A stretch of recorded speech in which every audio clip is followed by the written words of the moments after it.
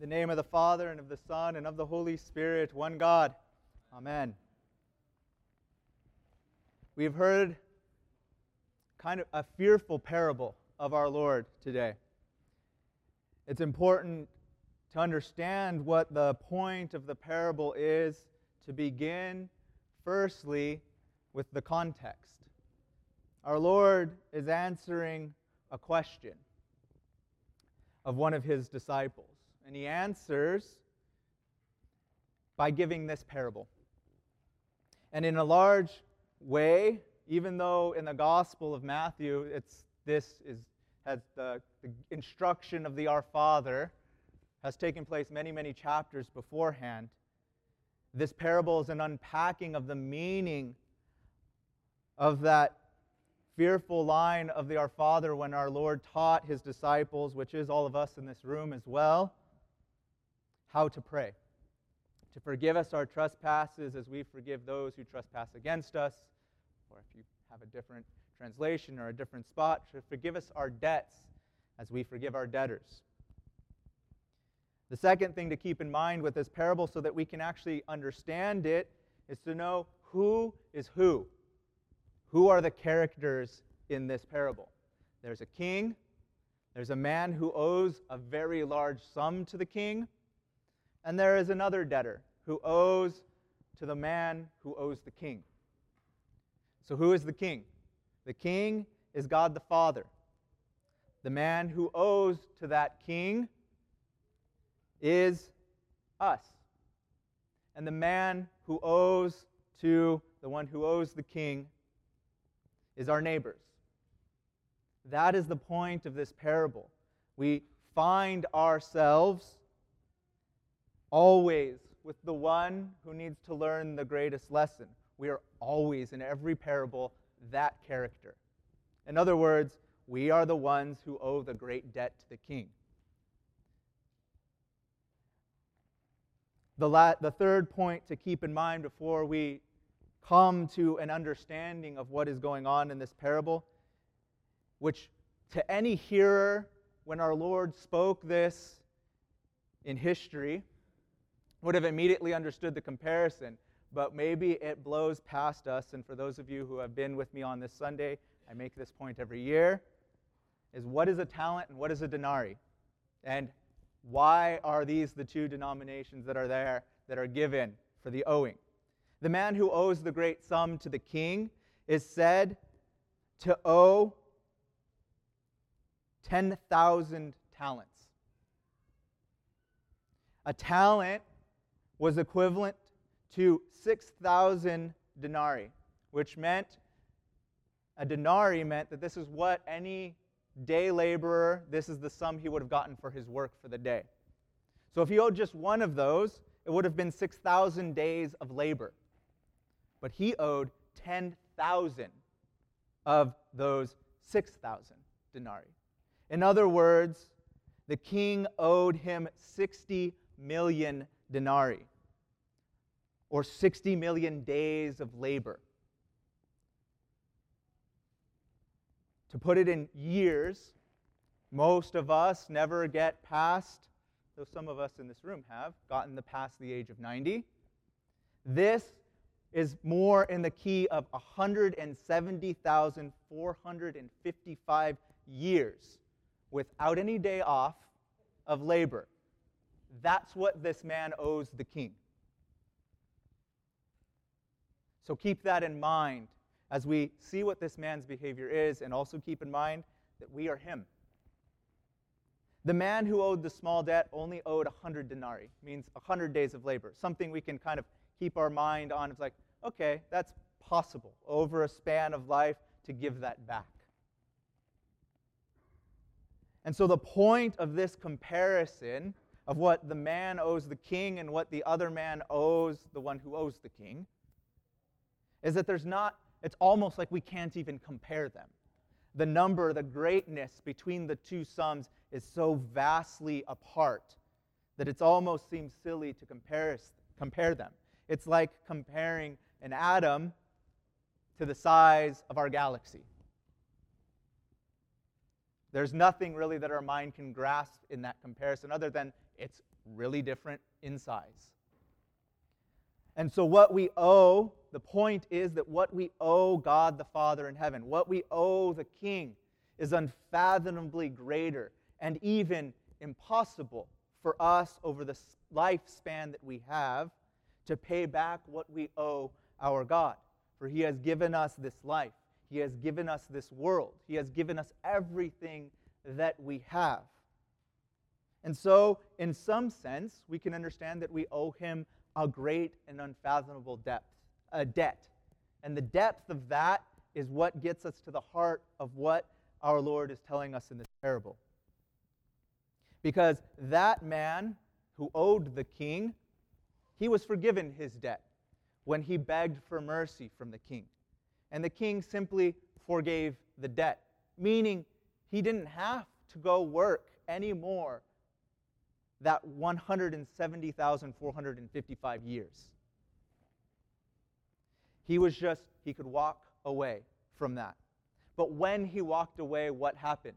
He encountered a man who only owed him 100 days of labor. And he treated that man very poorly, very unfairly, very unlike the king had just treated him. I'm taken aback every year by the fact that we are told that he took him by the neck. Not just that he was angry.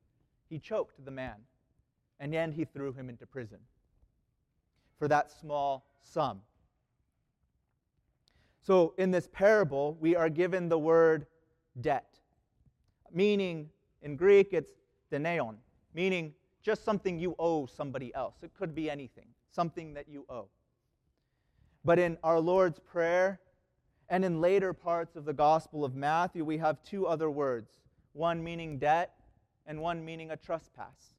One meaning something that you may owe somebody else, and another, an offense against you. And our Lord, through this parable of saying a debt, when we hold these things against somebody, we are holding it as a debt, and we are treating that person like this man treated him who only owed him 100 denarii. That is to say that what the parable is teaching us is that we need to become like the king. Because this is actually what gets the man who owed the king, even though he was forgiven, into his trouble. Because he took none of the characteristics of the king. He did not become like him in his treatment of the man who owed him such a small amount. So the main point of this parable, we can finally say, having all these things in mind, is summed up in this, that when we are in the presence of God and we receive His forgiveness, our life needs to change. Blessed Theophylact, the great commentator on the Gospels and some of the epistles, has this to say about this account. He that had been forgiven, he went out, he departed, and as a consequence, took his fellow servant by the throat. The one who lacked compassion is not he who remains in God, but rather he who departs from God is a stranger to him. So St. Theophylact is pointing at the fact that he left completely unchanged, probably grateful that he no longer had this debt hanging over his head, but nothing in his heart had changed. We can often get confused in our modern world that justice is the making of someone whole in the sense of, I get everything back that I had given. But the justice of God that is spoken of both in the Lord's Prayer, the Our Father, and in this parable is a justice not built on what you get back that someone owes you, but rather a justice that is about reconciliation. A justice, this is the kind of justice that God is actually about. He desires us to have that same heart of justice, of reconciliation, of forgiveness, of being made new. That's how we become whole again. So this kind of justice has much more to do with what we forgive, with whom we are reconciled, with God and with man. That's the point. The King is God. We are the one who owes the great debt to him, and in kind we treat our fellow man that way.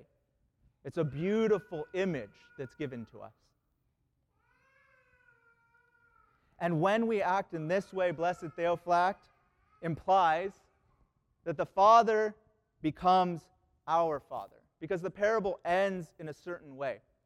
Our Lord's words say that your Father in heaven will treat you this way, or my Father will. He didn't say your Father.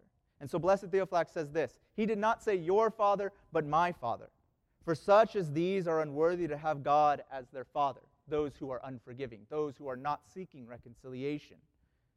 He wants us to forgive from our hearts and not only from our lips. Understand then what a great evil is the remembrance of wrongs, since it revokes the gift of God. Though God does not repent of his gifts, nevertheless they can be revoked. So the entire point and the goal of our Christian life is summed up within this parable. To be not only just forgiven, that is given to all mankind. That is given to all those who desire and come and petition the King. But to also be changed, to have your heart transformed. This is the stuff of a Christian life. It is the approach of a transfiguration, a changing, a making new of the human heart into the resemblance of the heart of God. No longer to do evils and proceed from seeking to be made whole and taking from others, but to be and reside in the holiness of God that wells forth from his throne, from his forgiveness. So may our great God and Savior, who has forgiven us and all the multitude of his saints, help us to desire what our God desires, the reconciliation with him, chiefly to heal that great gap between us and him. And in healing of that gap, by becoming like him by his grace and his power, to be like him in the world among our neighbors. So may that be each and every one of us. May we desire it and struggle to fulfill that in our lives. Amen.